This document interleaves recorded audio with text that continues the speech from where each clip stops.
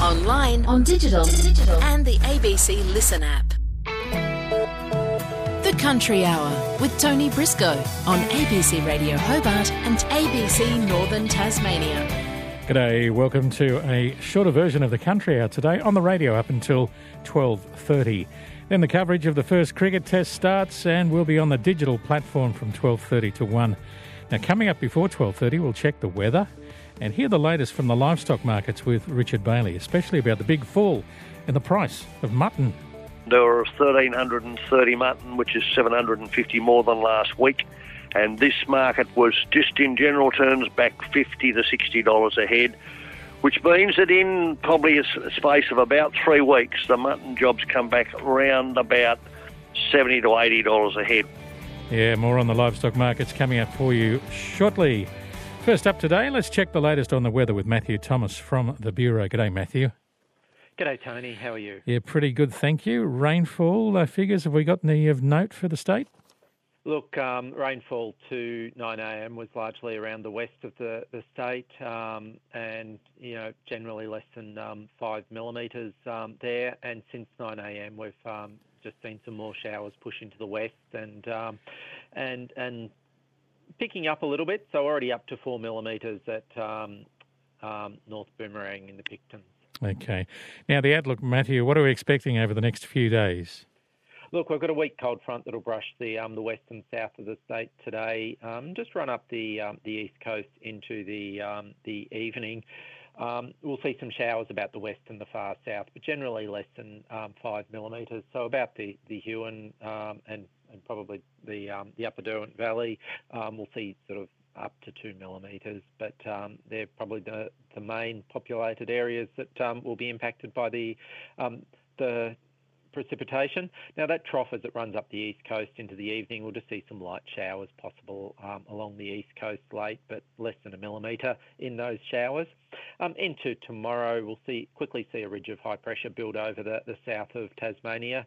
Some light showers about the west, south and the east, mainly coastal or about adjacent ranges, and generally less than 2 millimetres in those. We'll also see that trough linger about the northeast, and we'll see some showers about the northeast, around 2 to 5 millimetres, and those showers will extend onto the eastern plateau and then through the northern Midlands during the afternoon. Into Friday, the high-pressure system will move to the east and more of a warmer northerly stream will move over the state. But we'll see some showers about the north as that northerly stream develops, mainly about the elevated ground, so up against the western tiers and really 0 to 2 millimetres, not terribly much in it. A fine and sunny day on Saturday and warming up quite nicely, getting to about 25 degrees about much of the north and 27 to 28 down in the south of the state. So that's really the pick of the days if you're after an outdoor day. But on Sunday we'll see a trough extend down from the northwest over the north of the state, and just a weak front just sort of brush the south of the state late. So sort of a state in two halves with some warmer conditions continuing about the north of the state on Sunday, and some cooler conditions just pushing into the south. Still maintaining about the low 20s around Hobart, but some showers beginning to develop. Now, the most significant days are really Monday and Tuesday, because on that trough of low pressure extending into northern Tasmania, we'll see a low pressure system develop on Monday, and that will approach Tasmania. Now, there's a bit of uncertainty as to exactly whether the heavier rainfall will be through Monday and Tuesday, but just to anticipate there could potentially be 30 to 50 millimetres on the coasts where it happens to set up. Okay. Warnings, what have we got? So with the ridge of high pressure approaching today, we've really only got a strong wind warning for southern coastal waters from Tasman Island to Low Rocky Point for today, but as that ridge moves over the state tomorrow, we have no warnings. Okay, and briefly, the coastal waters and swell. Okay, west to northwesterly winds 15 to 25 knots today, tending west to southwesterly during the afternoon as that front moves through and decreasing to 10 to 20 knots later, but the winds reaching up to 30 knots about the south during the early afternoon. Into tomorrow, south to southwesterly winds 5 to 15 knots, reaching 20 knots about the south early in the morning and about the northwest in the afternoon and evening, with inshore afternoon sea breezes about the east and the north, with the swell around the west and the south, a west to southwesterly of 4 to 5 metres today and tomorrow, about the north a westerly below 1 metre, and about the east a south to southwesterly 1 to 2 metres, but reaching 3 to 4 metres offshore in the south.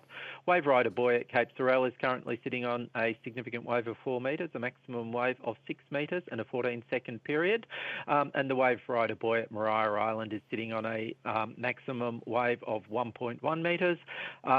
A significant wave of 1.1 metres, a maximum wave of 1.8 metres and a 14-second period. Beauty. Thank you for that, Matthew. No worries. Have a great day. You too. Matthew Thomas from the Bureau. Coast to coast, this is the Country Hour with Tony Briscoe on ABC Radio Hobart and ABC Northern Tasmania. Now, you may remember we spoke to Simon Donoff from Hillwood Berries recently to hear about his new app for monitoring worker productivity as a response to the new Horticulture Award for fruit pickers. Is part of what he said. It's purely an app that we've built that's in-house, that we're able to monitor the workers through the day and how many trays they're picking in terms of kilos per hour, and that allows us to then make decisions whether we need to bring more people into a field, whether we need to performance manage or improve some of the workforce that are struggling to get up to speed. That's berry grower Simon Donoff. Our reporter Madeline Rojan got in touch with National Secretary of the Australian Workers' Union, Daniel Walton, to hear his thoughts on the app and how the new minimum wage requirements are going overall. We've got two lots of feedback, one from industry having to complain that they now have to pay workers minimum rate of pay. And it's been unfolding. A number of employers have made some dramatic changes across the board, but I think, as is inevitably the case with this industry, compliance is not its strongest suit. So generally, have workers been pleased with the new award? Yeah, I think so. By and large, I mean, there's some when the changes have come through, they've got unilaterally changed from piece rates to an hourly rate, and employers hadn't properly consulted with them, and they try to blame us for abolishing piece rates, where clearly that was not the case, can still apply piece rates. There's been some confusion from being spread through from employers to workers. So it's not been an all absolutely sort of perfect, seamless implementation, but by and large, the best thing has been materially it is so much easier to be able to assist workers and for workers to have an understanding whether or not they're getting paid the rate to pay for each and every hour that they work. And under the last system, it was gamed, it was complicated, it was tricky, and it was done in a way to drive down wages. And so we're happy that we're starting to see some positive updates and positive uplifts. There are quite a lot of workers who maybe wouldn't be able to pick to that hourly rate. Have you considered how they may be affected if perhaps people like grey nomads or other people who just enjoyed going to get some extra cash for fuel or whatever it may be? Has that come up in your thoughts? Workers in every form of worker at least should be getting paid a minimum rate of pay. And what we pointed out in our case and our evidence is that under this piece rate system, it was being used not as an incentive, but a way of gaming and undercutting people getting a basic rate of pay. So the piece rate scheme can still exist. Workers still can be paid an incentive, but it's meant to be a premium on top of a minimum rate of pay. So every worker can work on a farm, they can still work and continue to get piece rates, but it can't be as a mechanism to undercut people on the legal minimum rate of pay. And as we've been hearing, businesses and growers have been left to think about how this affects their business model. And one grower that we visited has actually developed an app where they can monitor worker productivity. Great. It sounds like a great initiative being led by industry, and certainly encourage more people to do similar things. And this is the reality is we've had all sorts of feedback from the industry, some good, some bad, some indifferent. The good ones have said, well, this is an opportunity, given they've been doing the right thing for a period of time, to make sure that everyone has to operate to the same level and makes it easier. That's a good outcome. It also means for employers that part of this is making sure you've got a workforce that's trained, developed and productive. I mean, that has always been the case and should remain the case forevermore. That is making sure that workers can hopefully pick, harvest and earn as much as they possibly can on a weekly rate. We strongly encourage that.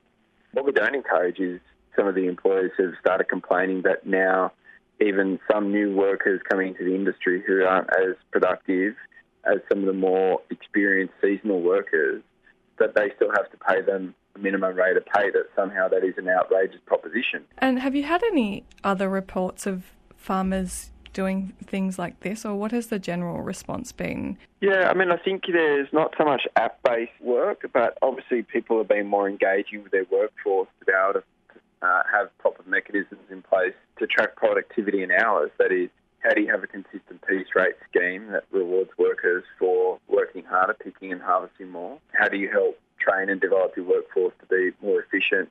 And how do you track every hour they work? There's a lot of farmers that have made dramatic moves to improve all of those areas, which is a really welcome change. I think it's a good outcome and a really positive outcome. I think, if you look back in history, the outcome of the piece rate case means that more workers will be getting their legal minimum entitlements and that more workers will be trained and developed to be more productive on our nation's farms. So it's a good outcome for our farmers and it's a good outcome for the workers. And on that, are there any winners in terms of pickers, or are there any losers in your opinion? No, I think the winners here are the workers who can get guaranteed a minimum rate of pay for each and every hour that they work and can earn more on piece rates if the farm still wants to put it in place. It's a win for the good farmers who have been doing the right thing, making sure that workers get paid properly. It's a bad outcome for all those shonks who decided to try and game the system to undercut what is already a very low minimum rate of pay for workers in the farming industry, to try and cut that, to bump up their profits at the expense of hard-working farm workers around the country. It's National Secretary of the Australian Workers' Union, Daniel Walton, on how the changes to the Horticulture Award for fruit pickers and farm workers are going. Talking there to Madeline Rojan. And more of that story with details of the app online at ABC Rural. Well, it takes around 10 years to get a new variety of pasture to the market. It's painstakingly slow. When breeders are happy with their selections, they need to produce enough seed to build up commercial volumes. That's where plant breeder Eric Hall is at, with a bunch of legumes he's developed for local conditions. The work I'm doing with Upper Murray now is focused mainly on legumes, both annual and perennial. So we're looking to fill, some of the niche gaps that we see in the market for deep-rooted perennials that can tolerate, the changeable climatic conditions that we're experiencing. So can handle dry summers, but can also handle what we're seeing now, waterlogged winters and springs. And this year has been particularly wet through winter, spring. Although if you look at the long-term averages, we're probably on average, but it really only started raining in July. But some of our legumes that we would see fitting on, say, a north-facing slope down the Derwent Valley, where we've seen them survive 200 mils in a year. They've actually been sitting underwater here for probably two months of the year. How are they holding up? And one in particular, Caucasian clover, actually two in particular, Tallish clover and Caucasian clover, have survived surprisingly well, almost no ill effects whatsoever. Whereas some of the, more sensitive plants like your lucernes have pretty well died out due to the waterlogging. So. And will you continue on with that selection to bulk up seed, or has it changed your mindset? Absolutely. We're going as fast as we can. Plant breeding is like watching a turtle walk, It's slow motion, but, because 10 years to get a variety, but we're at a stage now where the variety has been pretty well developed. So the cultivar is there.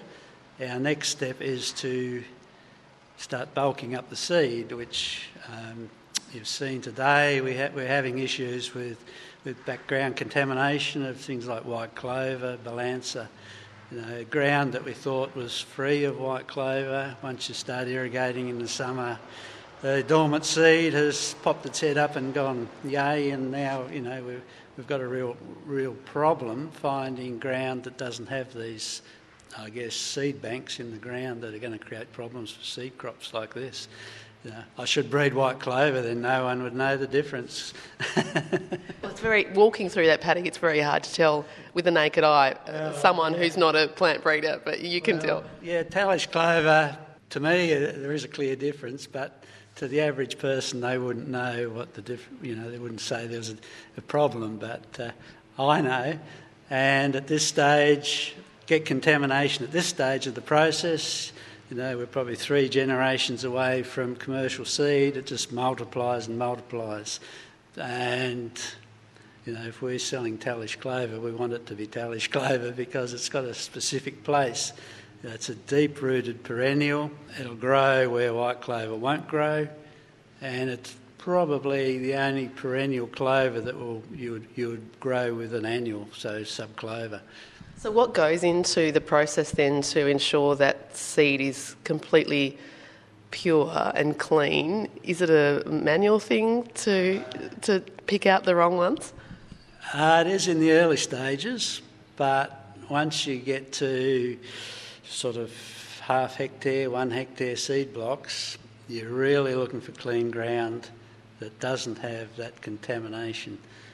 I mean, with the introduction of irrigation down through the Midlands, I'm sure there's the properties there that have ground that hasn't grown white clover before. Subclover's not such a problem because there's a seed size difference, so it can be cleaned out when it goes through the cleaners. But at the moment, like I mentioned, it's a plant breeder's nightmare when you see your wonderful variety getting competed against by just the background white clover. What's next for you after this baby's released into the market? Oh, I've got lots of babies coming through.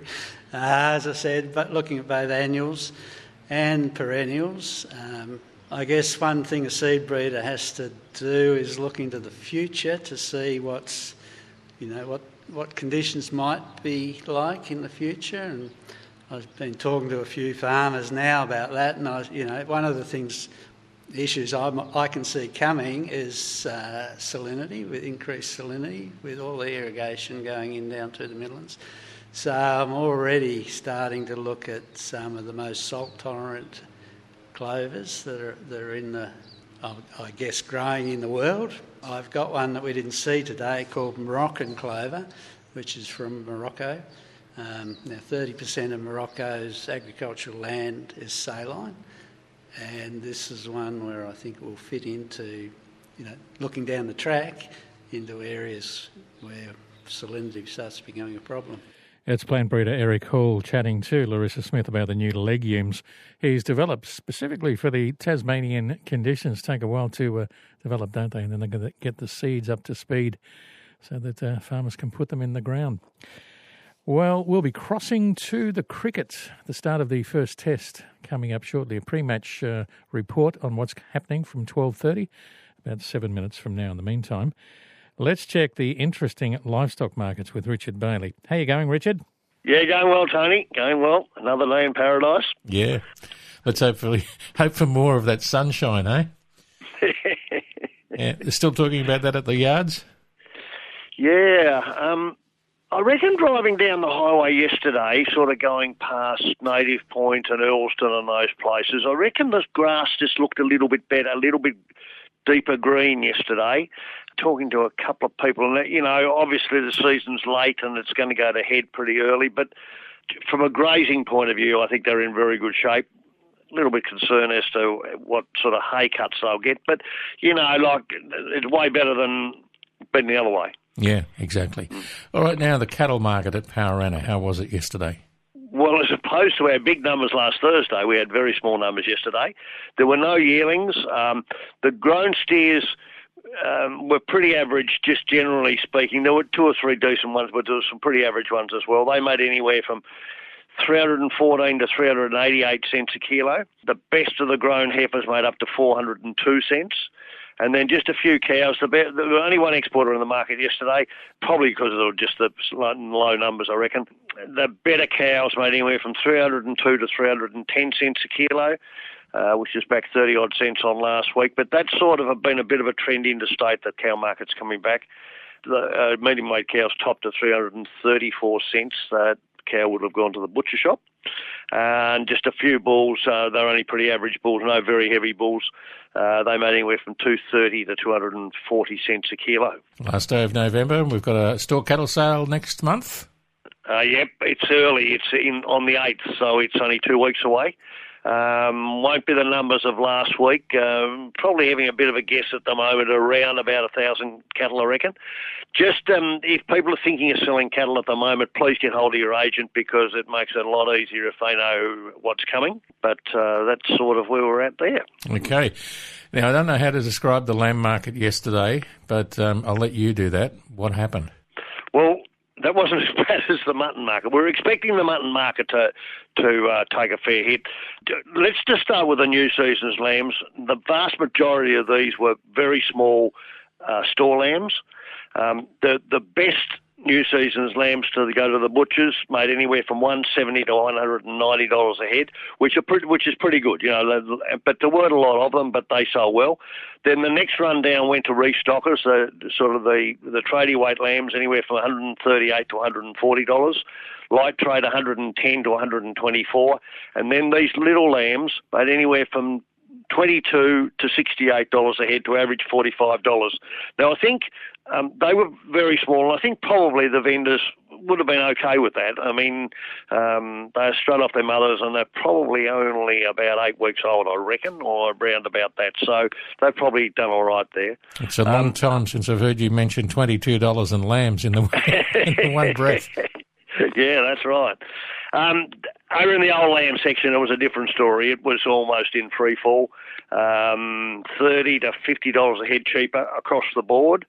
You know, when we got to this stage in the year, you don't have much restocker competition on these lambs, so we're really down to probably only one really serious buyer, and the best of the lambs topped at $130. Trade lambs $86 to $120. And light trade anywhere from $60 to $101 a head. And as I said, they were back anywhere from $35 to $55 a head. But then we got over into the mutton yard, and there were 1,330 mutton, which is 750 more than last week. And this market was, just in general terms, back $50 to $60 a head, which means that in probably a space of about 3 weeks, the mutton jobs come back around about $70 to $80 a head, which is a long way. Now, to put this in perspective, I don't reckon, and I haven't gone back on records, but it'd be many years since we've seen mutton at these levels. And it's purely because the exporters are all telling me they just can't move it at the other end. And so obviously if you can't move it at the other end, you don't want a lot of expensive mutton lying around. In terms of prices, the top prices were paid by restockers for wethers that had wool. They paid $85 to $95 for those. But then when we got into the processing sheep, the heavy sheep made $55 to $66. Medium weights $44 to $64 a head. And then restockers bought light sheep from $14 to $39 a head. A lot of those sheep, a lot of them are struggling to make 250 cents a kilo dressed weight, which is coming back from sort of, I don't know, halfway, probably 3 months ago we were probably sitting at 600 cents. So it's a fair little haircut. Yeah, it feels like we're in 2012. Yeah, I don't know when it was, but it was many years ago, I can tell you, since I've quoted mutton at those sort of prices. And I suppose that the dangerous thing is, from now on, we'll see, although the season's very good, we'll see some coal-for-age sheep coming onto the market, and it's a matter of where they get placed. It's probably a good opportunity. It's probably the right time, though, if you are a producer with sheep to sell, really to stay in touch with your agent, because your agent will know who's buying and who's not buying, and they'll be able to help you out there. So it's pretty important. That just Tony, on one other thing, there is an Oatland sheep and lamb sale on the 15th of December. Once again, not sure on numbers there. It won't be as big as the January sale, but there'll be some decent numbers of certainly store lambs at that sale. Okay, and we'll find out what's going on the mainland when we talk to you Friday. Good on you, Tony. Yeah, certainly will. Richard will be back with us on Friday. He'll check the mainland markets. It'll be very interesting to see what happens to the prices by then. Richard described it as a haircut, more like a shave. A big drop in the mutton market, $70 to $80 a head in the last couple of months. Okay, still a half an hour of rural stories coming up on the Country Hour, but only on the digital platforms on your Listen app, on Channel 25 on the TV and the World Wide Web. It's that time of the year when the Test cricket arrives, so for all local radio listeners, let's take you to the Grandstand studio to take in the action of the first cricket test of the new season between Australia and the West Indies. Coast to coast, this is the Country Hour with Tony Briscoe on ABC Radio Hobart and ABC Northern Tasmania. And for the digital platforms, welcome to listeners for the second half of today's Country Hour. Coming up, a Tasmanian fisher decides to retire, but not from the seas totally. Also a look at the big almond industry in the United States and an unexpected visitor to the harvest of canola. First up, Dave Charlie Kiley is retiring after 40 years in one of the most dangerous professions in the country, crayfishing off the west coast of Tasmania. He's lost a number of friends and mentors to crayboat wrecks over the years, but there have also been countless moments of wild beauty and the sheer exhilaration of working in huge swells. Reporter Rick Eves climbed aboard the Erin K in Strawn's Pretty Mill Bay to chat with Dave, who was packing her up, ready for the new owner. I'm Charlie Kiley. David Kiley's my real name. I've been fishing since 1981 out of Strawn. It was just a big adventure at the start, but been doing it ever since. Always based in Strawn. We turned up here when I think I was 5. My mum was a bush nurse. Spent our early years here. Mum always swore and declared we'll never ever be fishermen. It was a different era back then. There were big personalities, the fishermen. It would have been more dangerous. Yes, it would have been. They didn't have the advantages now that we have, predicting the weather and all those sorts of things. They were certainly a really hardy bunch. Blokes like Roy Nichols, Charlie Bosworth, Larry Markey, Malcolm Hart. I did a trip with Bobby Patton after I finished year 10, and I swore and declared, no, I'm never ever going to be a fisherman. Unfortunately, Bobby and his crew were lost at Granville Harbour, late 80s I think it was. The thing about fishing is you only make a mistake once. You make it too many times, it'll catch up with you. So I learnt that through the years. Very peaceful in Mill Bay in Strawn here today. It's absolutely plate glass. We're sitting on the Erin K. You won't be sitting on the Erin K for much longer. No, I'm retiring. It's been 40 years. And every day of work's a massive adventure. And that's the thing. And the beauty of fishing, even when we work really hard, we were only at sea for, say, 90, 100 days a year. 260 days a year that you're at home with your family, we're with the kids. Most of us heading off to work, more concerned with the potential for tedium of the office. When you set off as a crayfisherman on that daily adventure, are there times when that's daunting too? Like you just don't really feel like confronting the risk of it some days? Yeah, there's been plenty of times when you don't really want to go to sea.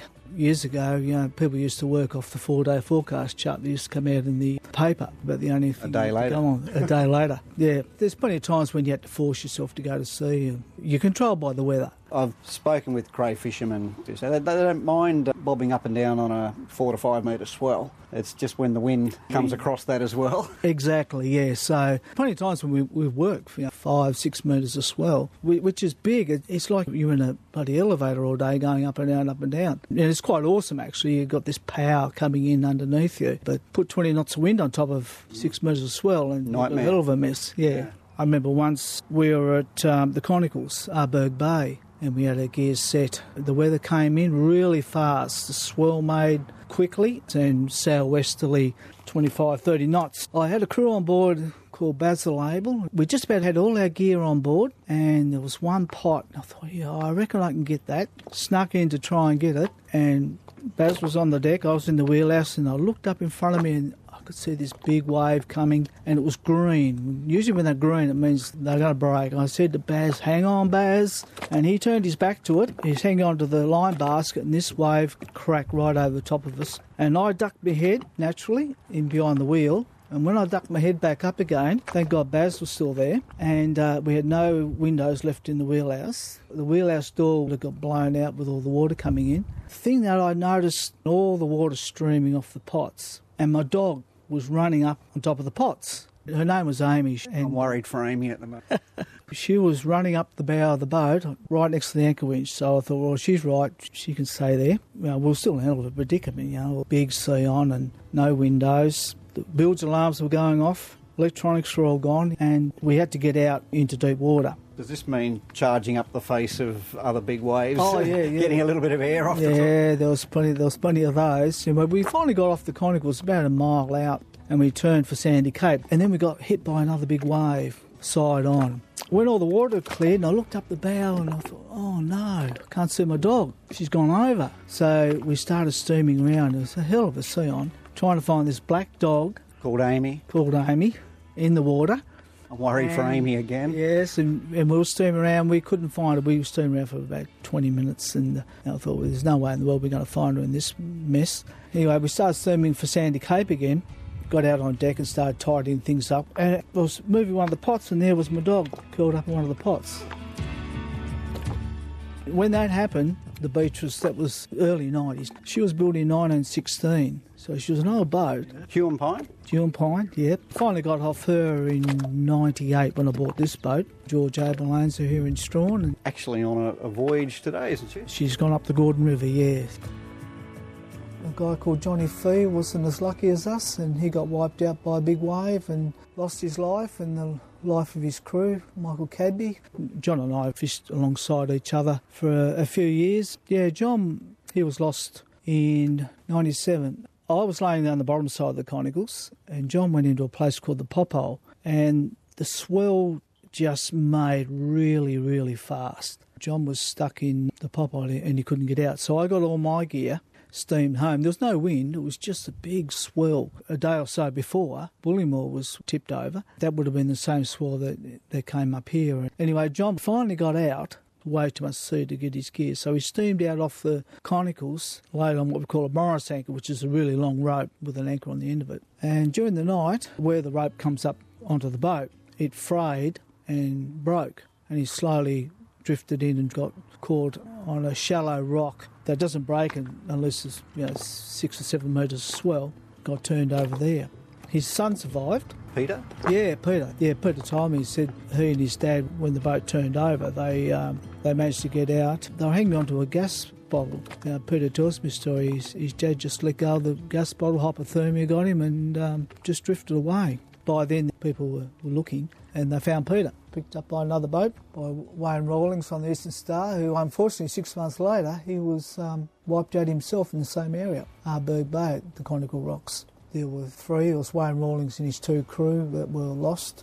There's been tragedies on the coast, and it does make you wonder about going to sea.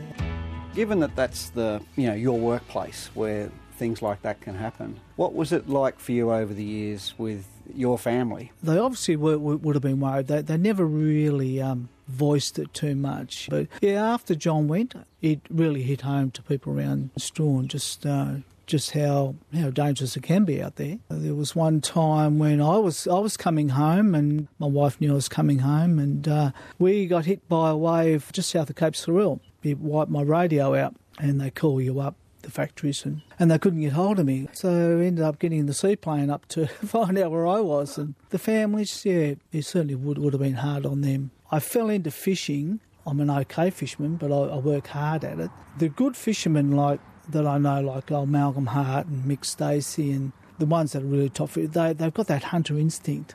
They've just got something else. But for me, once you're through those lines off at the wharf and you head out to sea, you're a god, There's no one looking over your shoulder, for that freedom. Day really kicks off when you pass through Hell's Gates. Yeah. You can do another 4 metre swell. We spend a week or 10 days at sea, and there's nothing better than coming home, Coming up that harbour and families there on the wharf to meet you. And my favourite place to fish is High Rocky Wanderer. A couple of safe anchorages, reasonably safe anchorages. I mean, there's no safe anchorage except for Macquarie Harbour or Port Davey. I used to love working Troll Harbour. You'd be sitting out there and you'd be looking in on Mount Heemskirk, Mount Zion, and you think, geez, this is where Abel Tasman first sighted Tassie, Sort of imagining that. Yeah, imagine that. And how's Amy, the Houdini dog? I have to say, dry land is feeling pretty good to me at the moment, but according to Rick Eves, Charlie Kiley is planning to get himself a pleasure boat and get straight back on the water in retirement. A bit more Gordon River, though, instead of low Rocky Point where it gets pretty rough out in the middle there. Great story, and Rick Eves, the journalist there with that particular tale. We're going to talk almonds now on the Country Hour, and as we know, a lot of almonds are grown in Victoria, but the United States grows 80% of the world's almonds. In California, there's 7,600 growers and 100 processing companies. While the industry in Australia is significantly smaller, the two countries work closely together on market access, production research and varietal development.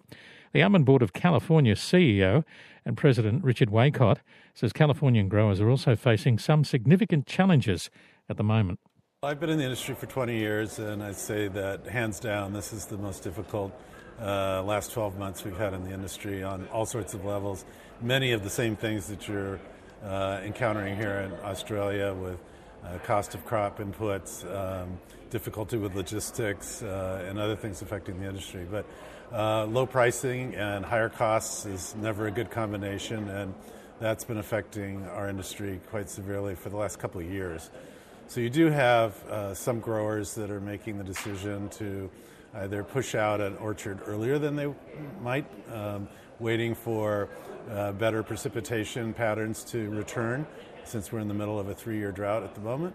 And others, I think, that are looking further into the future with the groundwater regulations that are going to be implemented. If they're in an area where they rely a lot on groundwater and they know they're not going to be able to pump as much as they have in the past, then they might be also making decisions to push out their orchards and pursue other alternatives for their land, or just wait until they can understand better what the future holds. So there is some of that going on. We don't have any firm numbers on it, but whenever we have a drought cycle, especially if there's lower pricing, you'll see the more marginal areas of the state have some of that activity.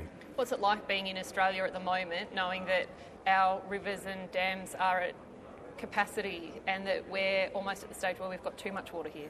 Well, we're very envious. And I think we realize both in California as well as in Australia that we go through these cycles, and we have to be able to understand the science of the horticulture and how best to manage through the drought cycles that we know we're going to experience. It's a Mediterranean climate, and that's a characteristic of that type of climate. Despite the challenges that you've had for the past 3 years, the Californian almond crop is still continuing to grow. How is that possible if you're having such tough times?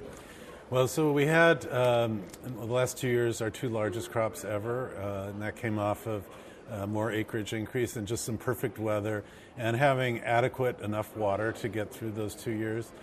This year, our crop's down significantly from those two bumper crops, and I think we're seeing more of the impact now on lower yields because of deficit irrigation and probably fewer crop inputs being put on the crop, nitrogen and other crop fertilizers, by example, and that's dropping the yields also. So I think we'll see the effects, more of the effects this year, next year, and so on of those difficult times having an impact, whereas we were coming out of better times that allowed those bumper crops to occur. 85% of the almond crop in California goes through one port, and that's at Oakland in San Francisco.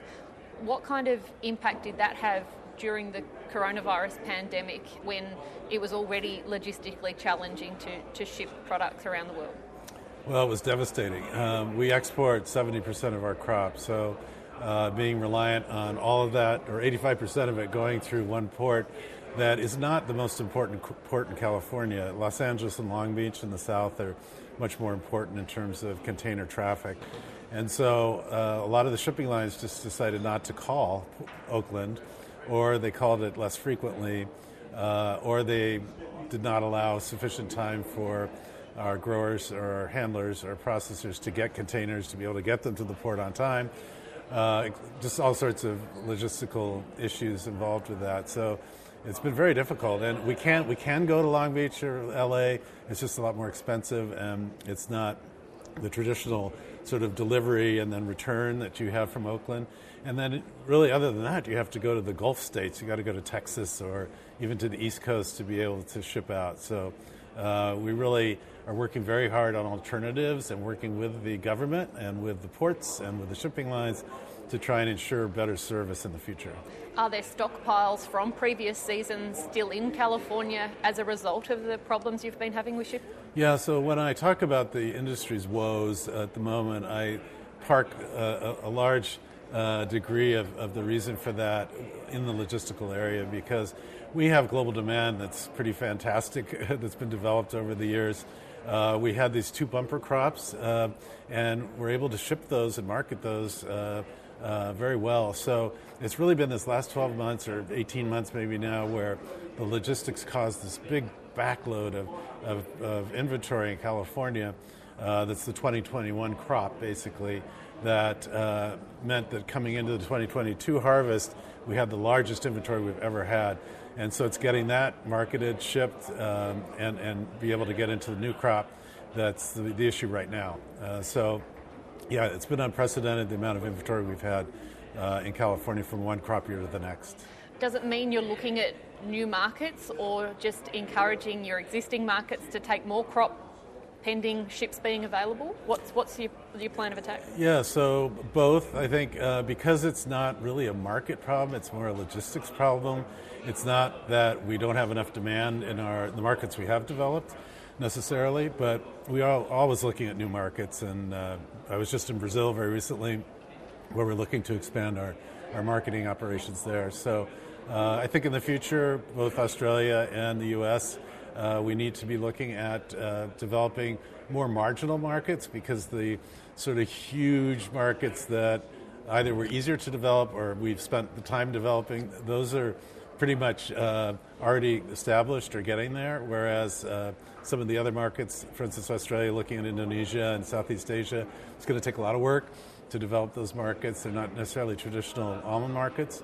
And for us, we look more maybe at North Africa or some of the Middle East as areas for expansion. The Varroa mite incursion in Australia has been a huge issue this year. There's been a huge desire to eradicate the pest. It's something that Americans have been living with for decades. What do you make of how that's played out here?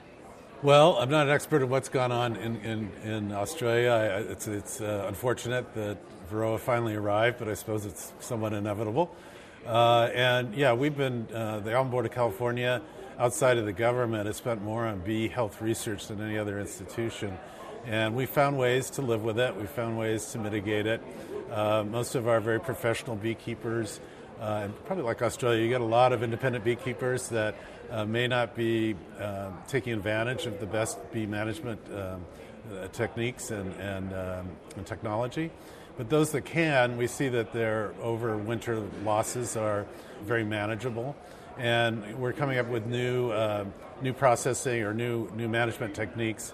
For instance, overwintering in refrigerated space for beehives that really control the Varroa development to a great degree is something that we're implementing now, and a lot of professional beekeepers are now practicing that. So I think it's just finding a way to use the best technology and management techniques to manage it and live with it.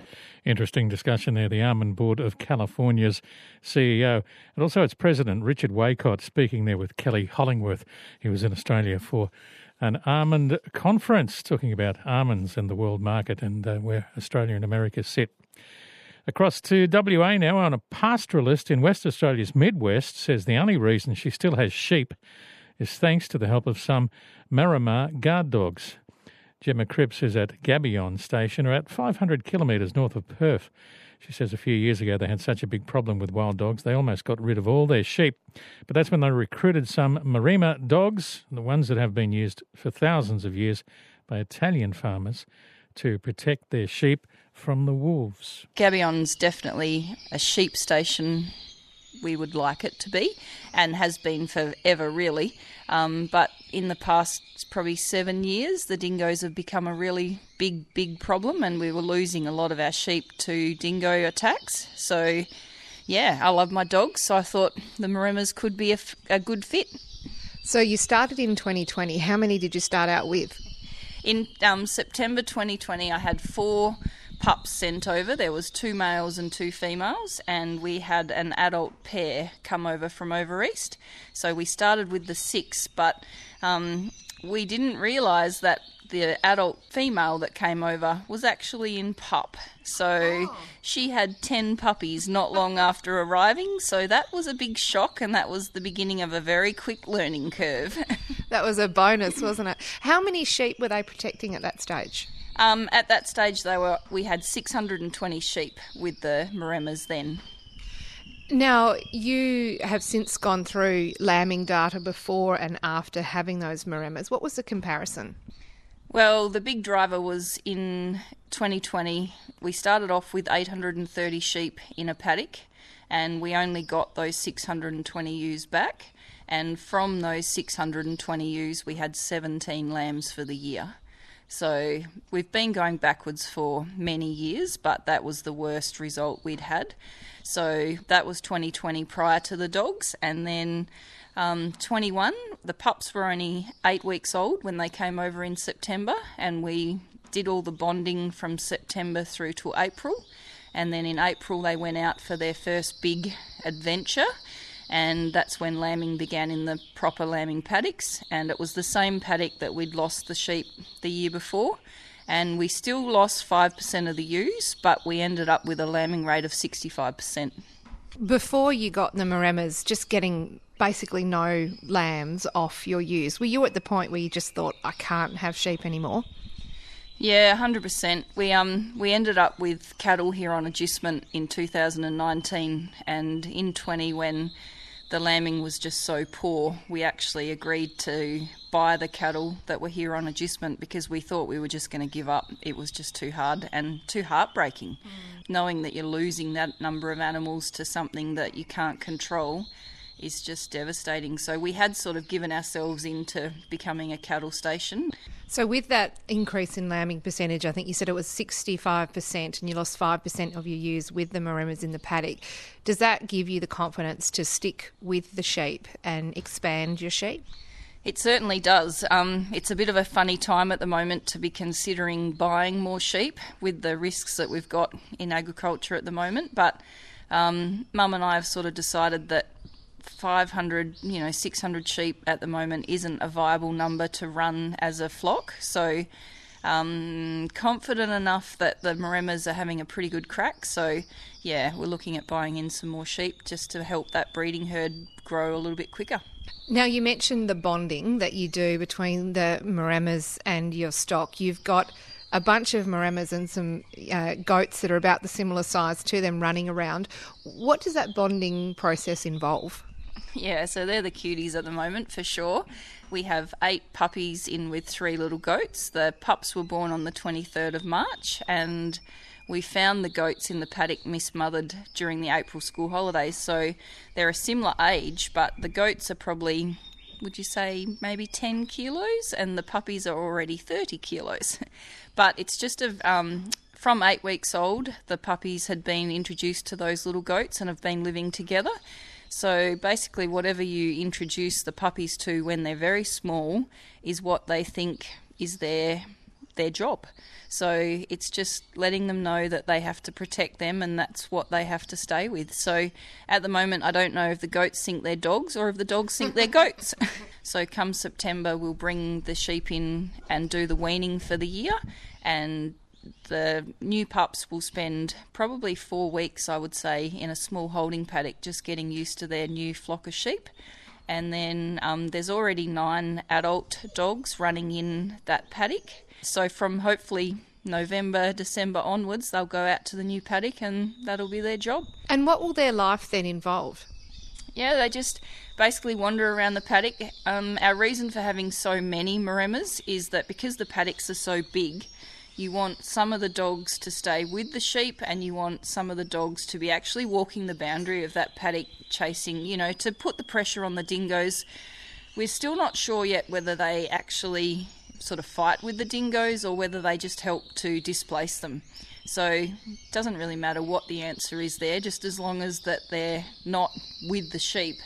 And we've been able to sort of track some of the sheep and the dogs to prove that there's a they stay with the sheep for most of the time, but it's just at night time they'll go off and do a little bit of hunting to move predators on. So, yeah, it's very cool. And they live with the sheep, they eat out of the feed stations near the waters, they drink out of the sheep trough. So basically their whole life is with the sheep. What happens if you want to bring the sheep in or change paddocks? How do you go about mustering them? That can be a little bit tricky. We definitely try not to have too much interaction between our kelpies and the Maremas in just general day-to-day life. But the Maremas, because we've handled them so much when they are puppies now, they do realise that when I come into the paddock that it's something that they can allow. So generally for the first part of mustering, for the probably first half hour, the Maremas are very cautious about what we're doing. But then after that we can start to introduce the kelpies and just use the kelpies in the normal way for mustering. So yeah, it works well. And it's interesting too, you're obviously feeling confident enough that this is working to invest in more sheep. So that'll be the ultimate test, won't it? We saw a dead sheep yesterday that had been taken by a dog. Is it an ongoing battle on the rest of the property? Yep, definitely. The dog attacks are certainly, the dingo attacks are definitely still happening, but it's just to a level now that we can sort of justify. Unfortunately, that's a normal thing on part of a farm, is what your ongoing death rate is, and that can be from many things. So because of the amount of losses we were previously having, we believe that the losses that we are having now are sort of at an acceptable rates, that we can put our money where our mouth is and invest a little bit further. Well, Gemma, good luck. Good to talk to you today. Thank you very much. The amazing story. That's grazier Gemma Cripps at Gabion Station in WA, speaking to Joe Prendergast about the dogs that protect the sheep, the Maremma. It's amazing, isn't it? Some dogs want to hurt the sheep, other dogs will guard them. And if you'd like to read Joe's online story, just search ABC Rural and a Maremma for the story about the Maremma dogs. Well, finally, on today's Country Hour, and by the way, tomorrow and Friday, Country Hour will be as normal from midday till 1 o'clock, and then we'll cross to the cricket at WA at 1 o'clock after the Country Hour. So the Country Hour as normal tomorrow and Friday with the test match going on. Now, you can see some truly weird stuff show up in the crop when you're out harvesting, but I reckon this story takes the cake. Brad Walder was in a header out harvesting canola near Warne on the Victorian Mallee when a shadow passed overhead. Yeah, I can see you thinking UFO. But as he told reporter Luke Radford, it wasn't a bird, it wasn't a plane, it wasn't a Superman, but rather an off-course hang glider. Well, I was just chewing away there, doing some standing canola. She's not real easy going this year, so just plugging away. And I looked out to my side, and I'm like, geez, that's a big shadow. That must be a big bird up in the sky. And then all of a sudden, this hang glider just comes straight over the top of me and just landed in the paddock right in front of me. And then, he obviously knew that we weren't going to slow down, or we couldn't slow down, so then I seen him scurrying out of the crop and onto the harvested stuff, and he just sat there waiting like a wounded eagle for a while. Has anything like this happened to you before? What a ridiculous question, but come on. No, I've never seen anything like it, and it's good because this year everyone sort of hopes it down, and there's not a lot of bloody stuff going on, so things like this, if you can send them viral and get a bit of a laugh out of it, it's real good. So did you get a chance to chat to him, or did he scurry off before you got that? No, he sort of got out of the way, so I think it was in one of those spots where you can't park there. We're harvesting, so we couldn't really stop and have a chat, but he soon got someone to come pick him up about half an hour, 40 minutes later. Well, it looked like he kind of dropped between you and the harvester that was in front of you as well, so it looks like he had a little bit of clear space. Do you think that was intended, or he just kind of plopped down there by accident? Well, I reckon he's landed on the stuff that wasn't harvested, because landing on harvested canola stubble isn't real pleasant. So I think he's seen a softer cushioning in the unharvested stuff, so that's where he sent it down in there. Well, it looked like it was pretty high canola as well, because when he crashed down, you could see the hang glider itself sitting on top, but he was kind of buried in the crop itself. Yeah, well, the crop was probably nearly 2 metres tall, so all I could see was like this big triangle thing and a little white helmet head walking across the crop as he got out, and then seeing there was a human, and yeah. I got to ask, long days in the header, did you think you were seeing things? Nah, she wasn't late enough in the day for that, mate. Nah. So is it a big hang gliding area? I mean, is this do you see them around the place a lot in the area? Because I must admit, I don't think I've ever seen a hang glider actually out in the wild. Well, I've seen them on the way to the paddock here, but they were probably, 5k away from here. So I guess hang gliding, you don't have really much choice in where you land, as I've well seen. Yes, header operator Brad Walder from Central Victoria speaking there to Luke Radford about the wayward hang glider who crashed in the canola crop he was harvesting. Ending the Country Hour for today. Catch you after midday tomorrow.